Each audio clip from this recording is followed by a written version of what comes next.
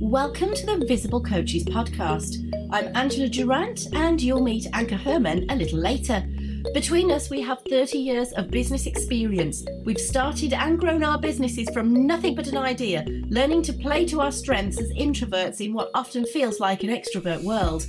If you have ever felt any resistance to how others tell you you have to market yourself or bare your soul on social media just to get clients, then this podcast is for you. We know the unique challenges that introverted coaches face when it comes to selling their services. So, if you're ready to learn how to spot those golden opportunities right under your nose, clarify your message, nurture that market, and get more business coming your way, all without sacrificing your energy levels or well-being, then plug your AirPods in and let's go. Well, welcome to the Visible Coaches podcast with Angela and Anka. I was just saying how much I love doing these podcasts because I learn something just listening to Anka as much as thinking about the topic in hand and what people, the people that we serve anyway, are going through right now. And so our title for today is, Are You Struggling with a Slow Start? So not everybody come January is leaping out of the gate like a horse or a greyhound chasing its rabbit, etc. We're creatures of habit. We sometimes don't want to repeat the year we've had before. We might have had difficulties over Christmas. It's not always new year, new leap, is it?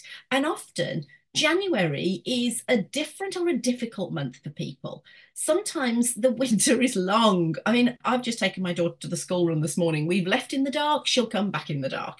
And there's something in the UK called Blue January, where on the 18th, we're not there yet, but on the 18th of January, it is classed as the most depressing day of the year. So note that will probably in the newspapers. But the idea, why is it classed as the most depressing day of the year? Because Christmas is gone and all the festivities are over, and the money hasn't yet arrived in most people's bank accounts at the end of January. And there's this kind of dry January, and I don't just mean non-alcohol, but a kind of dry January where where people have started their New Year's resolutions, they've started out with great gusto, and they've fallen flat. They've relayed on the diet, as it were, or they go out and they suddenly start networking, don't know what to do first, got the plan, don't know where to start. It's all of this confusion that can happen almost mid-January. That's really common because not everything is a quick start. So what's the value of a slow start if people are struggling? What's the value of a slow start? I What think do you think? I think a fast start is highly overrated.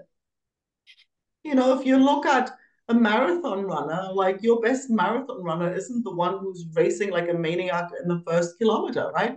So, and I think, well, in a business context, I think there's really two ways to look at this. There is our slow start, Mm. right? And that can actually happen. I mean, I've had like lots of slow starts, especially when the year before was quite exhausting.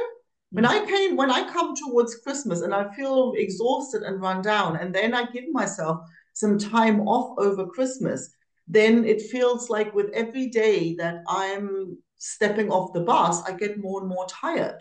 So sometimes it's just a matter of listening to your body and actually giving the body the rest that it needs. Like again, the marathon runner, Totally. it's like, the moment you come over the finish line, you just sort of drop off. And it often takes a lot longer to recover than the 3, 4 days than we have planned. And then we go again because we're so in this go, go, go mode that simply the body demands some attention. And I think it's in our best interest to give it that, to slow down and ease back into the new year. So that's our end, you know. But then there's also this other end when it's like business is slow because people aren't buying, right? And I think that's a piece that where people can quite easily go into down the worry rabbit hole. What if I used to have that in my sewing business? Like February was my dry month, right? So Mm. when it was really like January, February, that was like, yeah, everybody was skint after Christmas Mm. and nobody was thinking of spring yet, And so Yeah, the yeah. first few years, every year, I worried, what if it doesn't pick up again? And it took me a few years to recognize the pattern. That's like, oh no, that's always the dip. So if you know that that's a dip in your business, then you can plan around it. So I think that's the part of how do you navigate a slow month in your business, and how is there something you can mitigate? Is there something how can you organize it? Because people are always worried about the ups and downs in income. So, well, if January is one of those months for you, is there something you can do about it to even it out? Or can you just work around it? If you have an ice cream business, yeah, January isn't going to be your really busy month unless you go to Australia over the summer, right? So it's like, yeah. But I think it's really from those two angles that the slow January can really hit you. There's two things there that I really heard and want to speak to. The first one was reminding me of my conversation with my daughter on the way to the school run. She's just got her January mocks starting for her kind of A levels, her 16 to 8, 17, 18-year-old exams. And I noticed over Christmas, she had that very same thing. She really needed to down tools over Christmas. And I totally did myself. I've never probably felt so tired over Christmas. And as you mentioned, she said to me, she said, I was so tired. She said, it took me those full 2 weeks to really catch up on sleep. And she said, I know that if I'd have tried to overstudy or over worry then, it wouldn't have worked for me.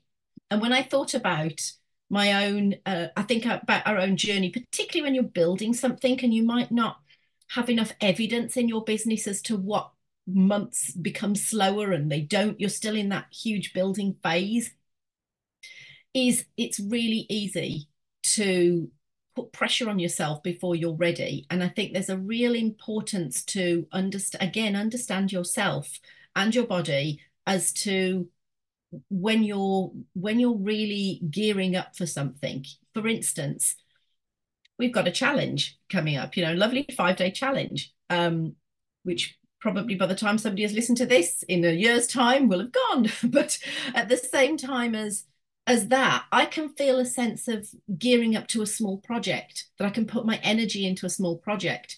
But if I try and think too far ahead to the whole year's plan, that, all the things that need to be done, that becomes really overwhelming.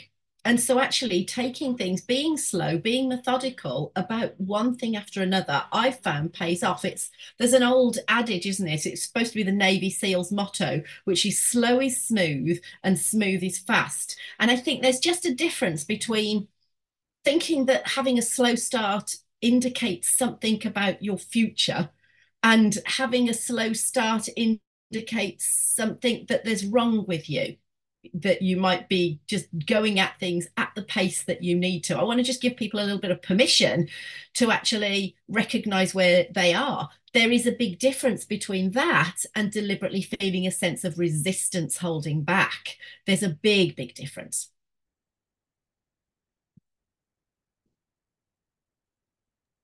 The resistance, it, right? If you're resisting, it. I think if you're just sort of, I have this heavy feeling and you can't get going, I really think being, giving yourself some slack is like step number one. And also, what you were saying, I think making the next step so tiny that even your monkey mind can't talk you out of it, I think that is really critical because it's, so often, and we are, and especially in the whole context of planning, it's so often we kind of put whole projects on our to-do list, right? There is like, Totally. oh, plan, set up challenge. That's like a thing on the to-do list, right? That's a Yeah. project, right? Yeah. So Yeah. they Right. and so if the thing on the to-do list feels like, oh, can't get myself to do it, then well, break it into 10 steps, right? And so often, like we're doing that all the time, in calls in the Visible Club, somebody will come and have this like, okay, so what's the tiniest next step? Well, I need to find the email addresses of the 3 people I want to contact. Okay, do that now. Oh, yeah, I Yeah. can do that.